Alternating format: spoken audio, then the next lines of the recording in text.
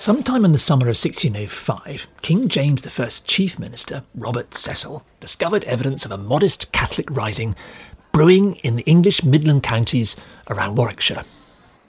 So far at the History Café, we've discovered, however, that Cecil badly needed something much more spectacular than a paltry regional rising. He needed to be able to reveal some truly bold and threatening treason by the Catholics, so that he could bully a recalcitrant parliament into shape, silence his many enemies at court, and make a difficult and abusive king dance to his tune.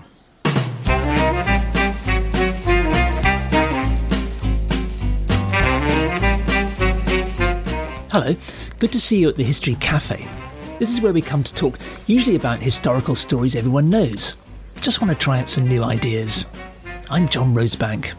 And I'm Penelope Middlebow. At the History Café, we revisit stories that have got stuck in our collective memory, but just don't look quite right to us. So get yourself a coffee, pull up a chair, and let's see what happens.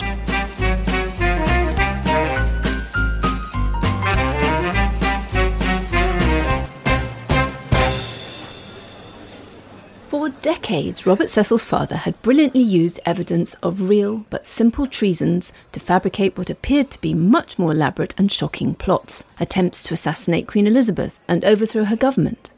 It had served his purposes very well, especially to bully Parliament. So between the summer and autumn of 1605, it looks as though Robert Cecil put all the pieces in place for a new spectacular, one his father would have been proud of. Last time at the History Café, we saw how on the 28th of July 1605, Cecil postponed the meeting of Parliament that was due in October. Now it would meet on the 5th of November instead. He told his government colleagues there were, quotes, many weighty reasons for the prorogation, too secret to commit to paper. It seems that he was at this time making preparations to reveal the extraordinary plot he'd been fabricating in Westminster, based around a simple Catholic rising in the Midlands and timed for the beginning of the new parliamentary session. As we've seen in this series at the History Café, the evidence that most of the books use to recount the Gunpowder Plot comes from the government's official account, which was published in fact before the plotter's trial. It included 2 of the so-called confessions that had been extorted in the Tower by torture or the threat of it. None of it is in any way historically reliable, and we've been treating it for what it is, a piece of government propaganda. Instead, we've been piecing the story together from a much wider range of other sources and contexts. 4th of November was the day before Parliament was due to meet. According to the government account, the Lord Chamberlain, the Earl of Suffolk, who was responsible for making the arrangements, went on a tour of inspection of the Houses of Parliament. According to this official account, he found nothing except a pile of old timber in a storeroom under the House of Lords, and what they described as a tall and desperate fellow standing in one corner. But the king, who in the government version is always given the part of the brilliant sleuth, told him to go back and check the storeroom again. This time, however, the search was not done by the Earl, but by the Keeper of Westminster Palace. Now this particular man, Sir Thomas Knivet, was an old associate of Cecil's. Aha! He was not only Cecil's mistress's uncle, but also the long-serving MP and magistrate for the little town of Westminster, which the Cecils ran pretty much as a private fiefdom. Knivet, in fact, lived at what is now 10 Downing Street. Anyway, this man took along only what the official account describes as, quote, a small party of men. Never told who these men were, we might guess that they were household servants or guards of some kind. It was now nearly midnight. Well, according to the government account, they came across the same, quote, tall and desperate fellow who was now standing outside. In his letter of 9th of November to the English ambassador in Spain, Cecil says the man was, quote, booted and spurred, meaning he was ready for a quick getaway on his horse, and he was also carrying a lantern. Well, they now arrested and searched him. The official account says that they found 3 matches, quotes, and all the other instruments fit for blowing up the powder. In fact, Cecil wrote to the English ambassador in Spain that they found, quote, powder for a train. Enough to lay a trail which would burn for half an hour while the tall and desperate fellow made his getaway. He also had, according to this letter, a piece of match and a tinderbox. The man said his name was John Johnson. Later turned out to be Guy Fawkes.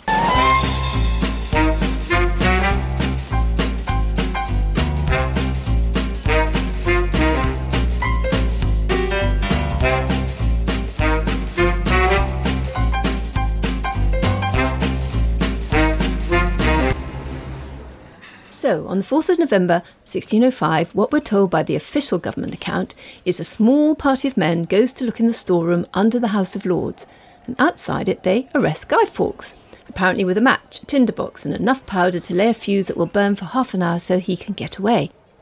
Now, according to the official government account, this small party of men, while holding Guy Fawkes, set about inspecting the storeroom, and what they find is a pile of wood.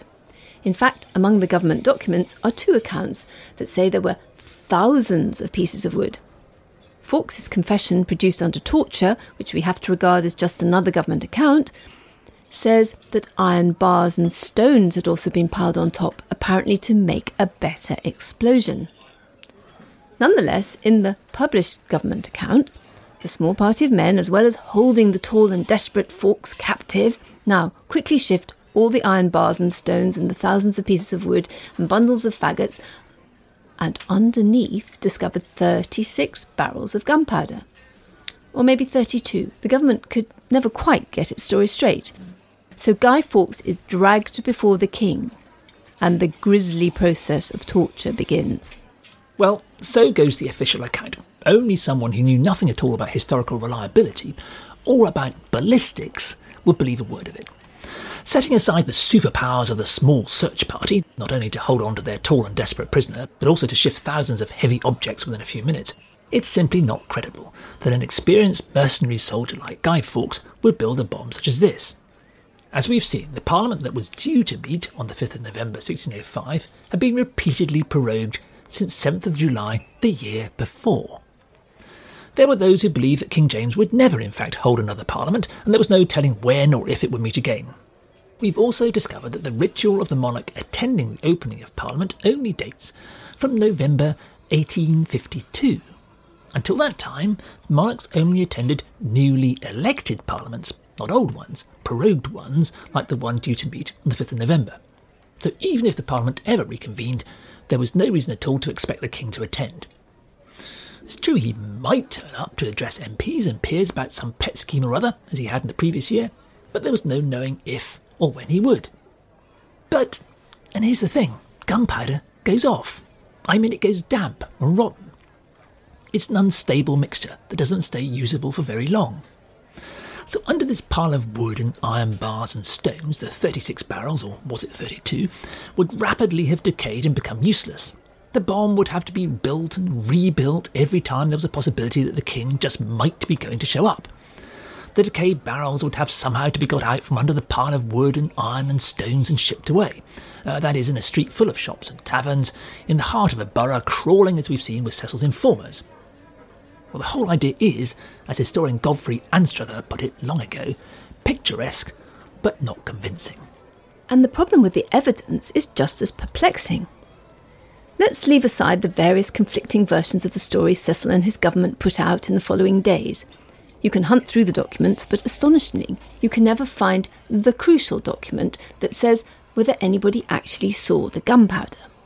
The official government count says that 36 or 32 barrels of gunpowder were there, but unaccountably, none of the search party was ever named except its leader, Sir Thomas Knivet. And not one of them ever seems to have made a statement recording what he actually saw. Other witnesses recorded carrying the wood into the storeroom, but they'd somehow failed to spot all the barrels of gunpowder they were dumping it all on top of. Lords and Commons met in the chamber above the storeroom later on the 5th of November, and they were told that there were 36 barrels of live gunpowder right there directly underneath their feet. Well, the sitting was, perhaps understandably, a brief one.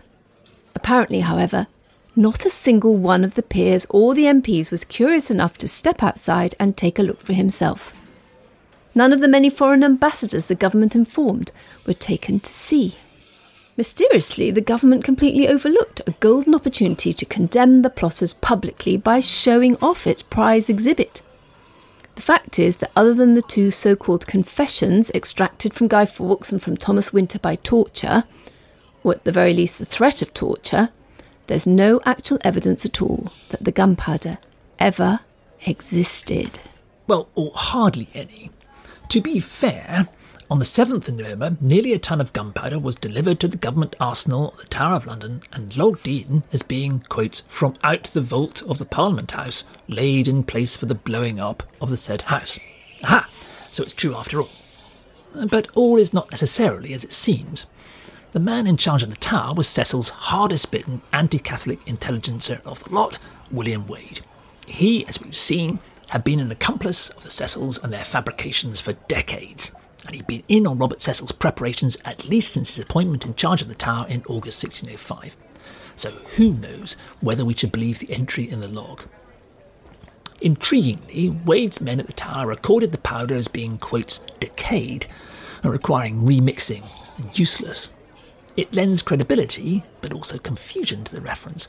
Maybe it tells us that Fawkes, who was a veteran mercenary soldier of many years' experience, was completely incompetent with gunpowder. Maybe. Is that why he was looking desperate? Or maybe it's just that Wade's own men had produced a ton of harmless old powder from somewhere as part of Cecil's attempt to create the impression of a Catholic plot. We simply can't know either way, but the reference at the Tower of London really doesn't prove very much. So, can we conclude that there was no Catholic plot in November 1605? No, not at all. There's plenty of evidence that there was a Catholic plot. There are statements taken from literally dozens of witnesses. But it was not a plot about gunpowder.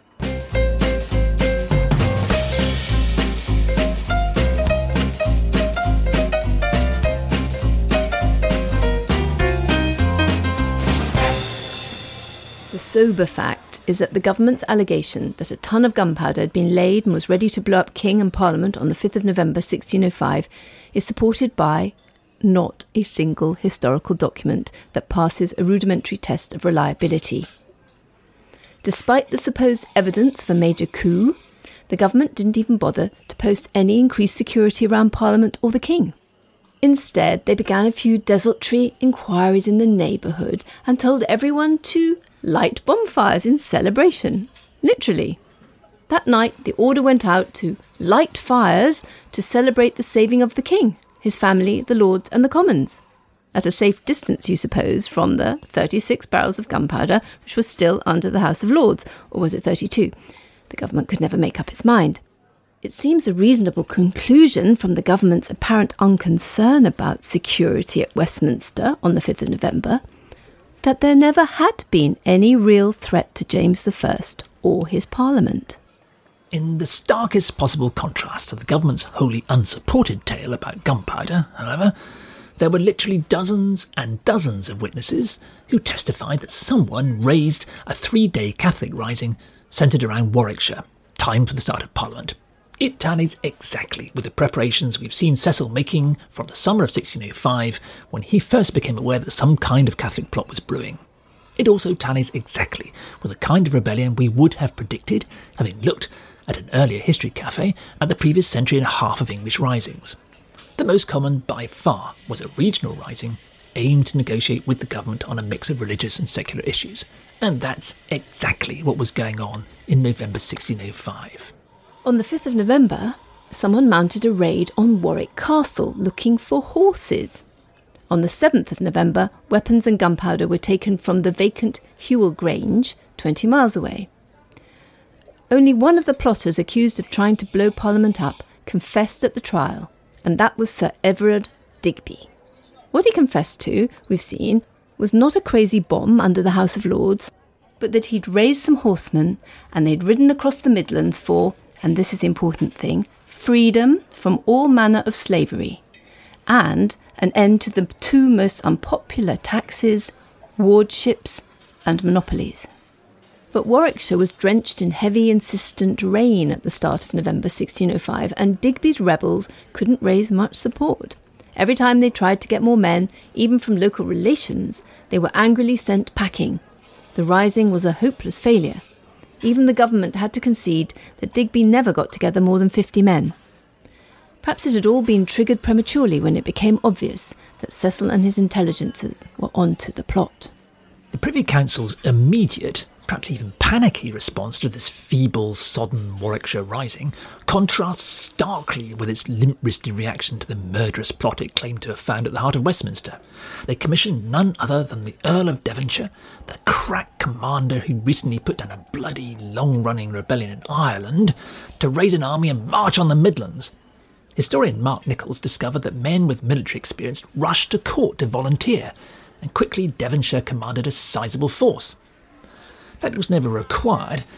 The High Sheriff of Worcestershire, with a small force of armed men, caught up with what was left of the Warwickshire Rising on the 8th of November 1605. By then, the last few rebels were holed up in Holbeach House, a smart new build near Dudley, just over the border in Staffordshire. The government account claims that this little knot of men had ridden the 140 miles or so from Westminster as soon as they'd heard of Fawkes's capture. Well, it's just possible. If they'd somehow had pre-prepared relays of horses standing by and had all been skilled horsemen, they could have got there in a day. Doing it on normal horses would have taken more like 4. Either way, there's no independent evidence at all that the other plotters had ever been in Westminster in November 1605. It seems on the face of it much more likely that they'd been in the Midlands all along, taking part in the Warwickshire Rising. The High Sheriff himself cowered behind a wall, while his men stormed the Holbeach House. They shot 4 men dead, including Robin Catesby and Thomas Percy, who were apparently killed by a single bullet. A handful of rebels were taken alive, including Ambrose Rookwood and Thomas Winter. Rookwood was suffering burns, and the government later claimed he'd been drying gunpowder in front of a fire. Unsurprisingly, he'd been caught in an explosion. Winter was so badly injured in the shootout that he couldn't use his right arm, though that didn't stop him, as we've seen, supposedly writing out and signing a long, long confession just a fortnight later. Sir Everard Digby and others were tracked down and rounded up soon afterwards. All of these men had been on the list issued by the Chief Justice back on the 6th of November, even before Guy Fawkes had been tortured. Cecil's government had clearly known about them all along. Now, here at the History Café, what we're doing is no more than attempting to clear away as many unhistorical assumptions as we can and try some ideas out, taking a broad and careful look around at the evidence and its context. Perhaps the Warwickshire Rising and the Gunpowder Under Parliament were, as most accounts of the plot assume, 2 parts of one genuine conspiracy.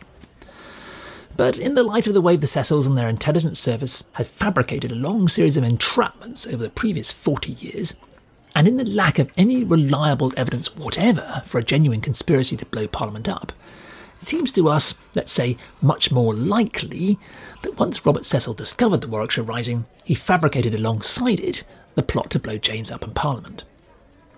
But it's no more possible to prove than the Gunpowder Plot itself. Cecil certainly had the means, the opportunity, and the motive. He badly needed something spectacular to bully Parliament and cow his many enemies at court. Fawkes and the other plotters may have believed they were working for a genuine conspiracy. Most of those who investigated it, and hence also the historians who've studied it, may have believed it was a real investigation. There may even have been real barrels of gunpowder under Parliament, but whether there were or not, or whether this was ever the intention of Catesby, Digby, Winter and the others, or whether they were talked into it or tricked by Cecil's intelligences, we simply can't know. There's just no sure proof either way. Only a deeply unreliable government account, some statements taken under the threat of torture, and a mass of contextual evidence. When he came to give an account of the trials in 1857, the historian David Jardine found he was just working blind. There is no state trial since the date of Henry VIII so barren of facts, he wrote, exasperated, and so totally devoid of reality.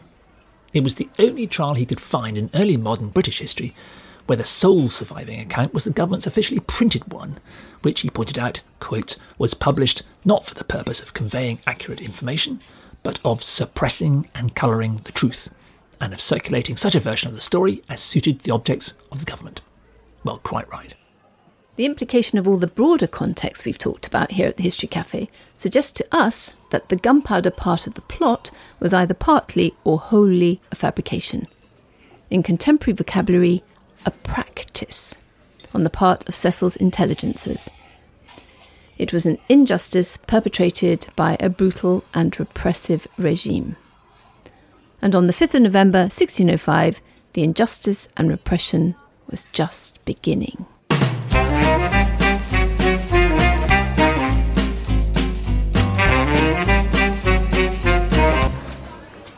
any remaining doubt about whether Cecil had largely invented the Gunpowder Plot, you have to say that it's largely dispelled by the cynical use to which he put it for months afterwards. On the 8th of November, after severe torture, Fawkes supposedly accused some of the Warwickshire rebels of being involved in the gunpowder part of the plot. To be accurate, he took a paper describing digging a tunnel and setting the explosion, and tried to sign it in a shaky hand.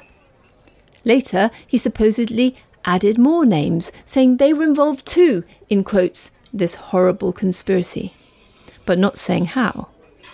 His so-called confession, of course, proves nothing, except that Cecil's men were torturing him to tell the story that they wanted.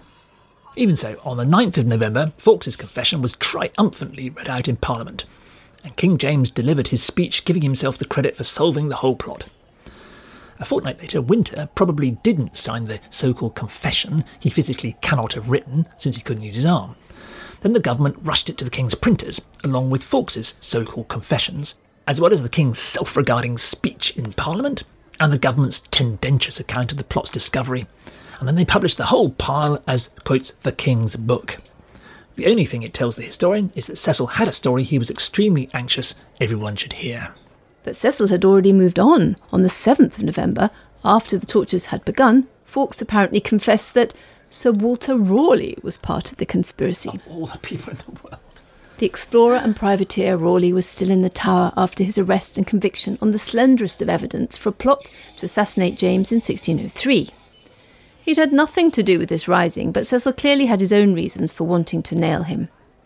Cecil's former friendship with Raleigh, he'd sent his son for a period to be educated at Raleigh's house, ouch, adds a particularly bitter taste to his treatment of the man. Raleigh remained reasonably comfortably in the Tower and outlived Cecil. He was finally executed in 1618 after a completely unrelated chain of events. Well, it wasn't just Raleigh that Cecil was after. In the course of November 1605, two prominent Catholics, the Lords Mordaunt and Sturton, were thrown into the Tower on the flimsy allegation that they hadn't been intending to come to Parliament on the 5th of November. Well, we now know that dozens of peers, in fact, including Robert Cecil himself, had taken out what were called proxies, permissions to be absent that day. A third Catholic peer, Lord Montague, was also arrested, partly because he once employed Fawkes as a servant to wait at table. Cecil seriously needed to associate some peers with the plot to give it some slight colour of credibility. Arresting these three smacks of desperation, also of a vendetta against Catholics.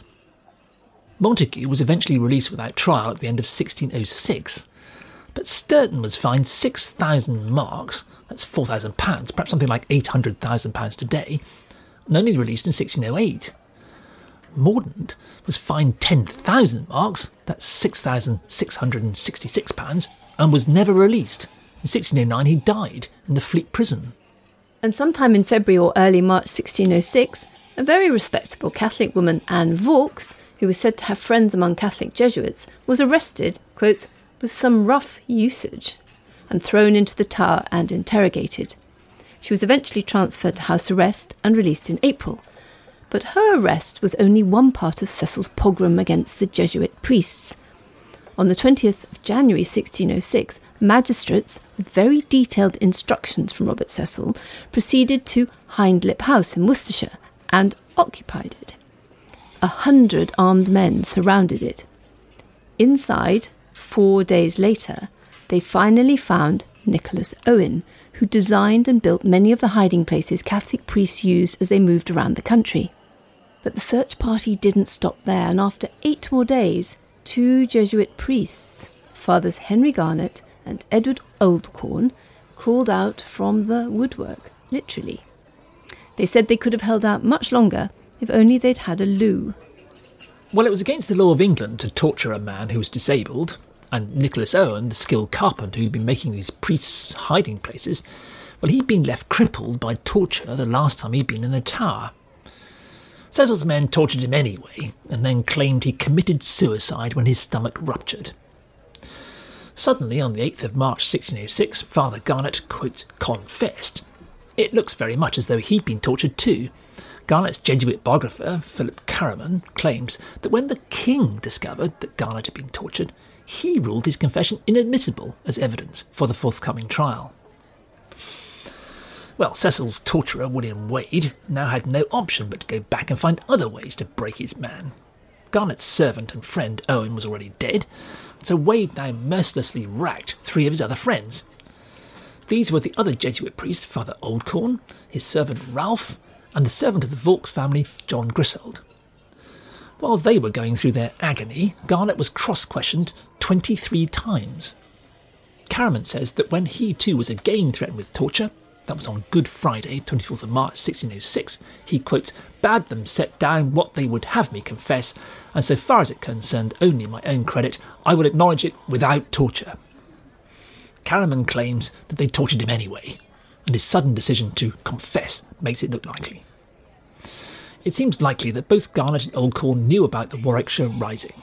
There isn't a shred of respectable evidence, or historically reliable evidence, to link any of these men with the Gunpowder Plot. Regardless, Garnet and Oldcorn were found guilty of treason and horribly executed. But these weren't the only men Cecil wanted to destroy.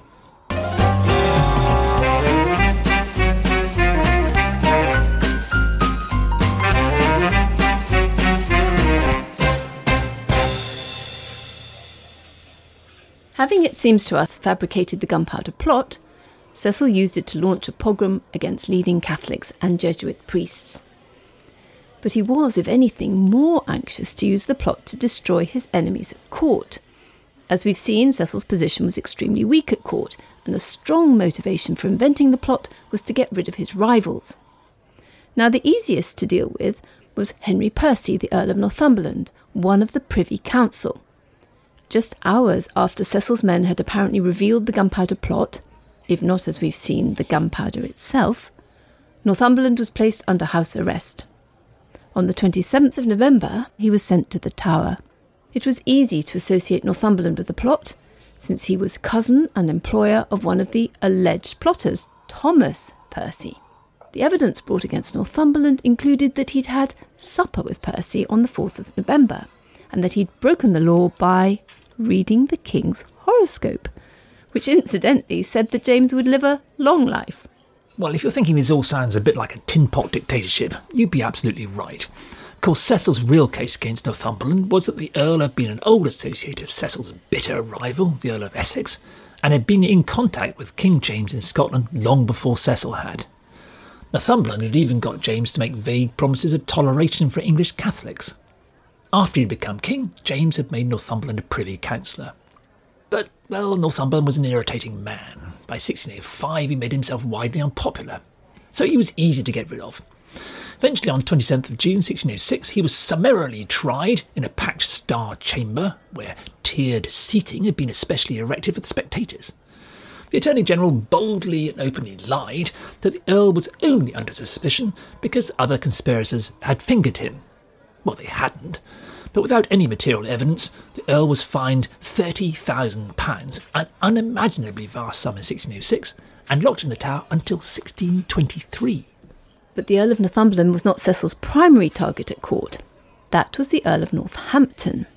This Earl, as we saw at an earlier History Café in this series, was a Catholic who'd been a confidant of King James's mother, Mary Queen of Scots. James was said never to pass a day without recalling his mother's death, and it had been Robert Cecil's father who'd fabricated the entrapment that had led to her execution. Northampton had also been a close friend of Robert Cecil's greatest rival, the Earl of Essex. Northampton had somehow managed to survive Essex's rising, as well as several of the Cecil's previous entrapments. By 1605 he was very close to the king, and was without doubt Cecil's most difficult rival at court. The plot certainly wrong-footed Northampton. He was obliged to make a speech at the plotters' trials. We've only got an edited version, but it's clear in his careful, even contorted English that the Earl was threading gingerly between the shoals. A very skilled orator, he reminded his listeners that King James, at his first coming, had indeed made a show of toleration towards Catholics. But then, continued the Earl, this early optimism, quote, hath been used as an instrument of art to shadow false approaches. till the Trojan horse might be brought within the walls of Parliament with a belly stuffed with hellish gunpowder. Well, you can hear the Earl speaking in clever and complex ambiguities. His description of the false approaches and the Trojan horse can be read in more than one way, including a veiled accusation that Cecil had invented the whole gunpowder business himself. The Earl concluded that had there been, quotes, any one green leaf of concession to the Catholics, the plot might never have occurred. Veiled within all this rhetorical verbiage, it was another attack on Cecil. Cecil was not going to let the Earl off with making ingenious and crafty speeches. In March 1606, the Earl, who was, don't forget, a Catholic, was forced to take a prominent role in the prosecution of the Jesuit priest, Father Garnet. It would have been exquisitely uncomfortable for him. In fact, he was actually made to publish a much expanded version of his speech at Garnet's trial. It appeared in English, French, Latin and Italian, and was sent to crowned heads across Europe. In it, Northampton finds himself arguing that loyalty to the Pope should not override the bond between subject and king. Although that was what almost all English Catholics effectively believed at the time, it wasn't something a prominent member of the Roman Church much wanted to put down in print. But however uncomfortable Cecil made Northampton's life, he'd undoubtedly met his match. The Earl had survived accusation and imprisonment before, and he was not going to be defeated this time. At no point in this humiliating series of speeches does the Earl ever admit the truth of the Gunpowder Plot. He simply and carefully states the government's case and leaves his hearers to decide whether or not the evidence stacks up. The damage to Northampton's standing is difficult to gauge. 7 years later, he was still having to take legal action against rumours that he'd been involved in some way in the Gunpowder Plot. So Cecil had bloodily tortured and executed the plotters and used his fabrications to damage his enemies at court. When we looked at the whole series of similar plots, either fabricated or exaggerated by Cecil's father, we found that they too had been used to gain an advantage at court and put pressure on the monarch. But the principal target of Cecil's father's plots had always been Parliament, bullying it into doing what he wanted by raising the spectre of some imaginary danger to the realm. And of course, Cecil's brilliant coup de théâtre in 1605 had been to take a modest regional Catholic rising and turn it into a direct and thunderous threat to Parliament itself, to the very lives of every single MP and peer. The last session of Parliament in 1604 had been an unmitigated and humiliating disaster for Cecil. So did the threat of 36 barrels of gunpowder, or was it 32, make the Parliament of 1605 any more amenable? And did the widely unpopular Cecil find himself finally respected by James and his courtiers and the wider public? Well, we'll see in our last conversation in this series at the next History Cafe. For more on this story and others at our History Cafe, go to historycafe.org. There you'll find information about us and also about further reading you can do. It's also a way to ask us any questions you might have. Or contact us on social media at History Cafe Pod.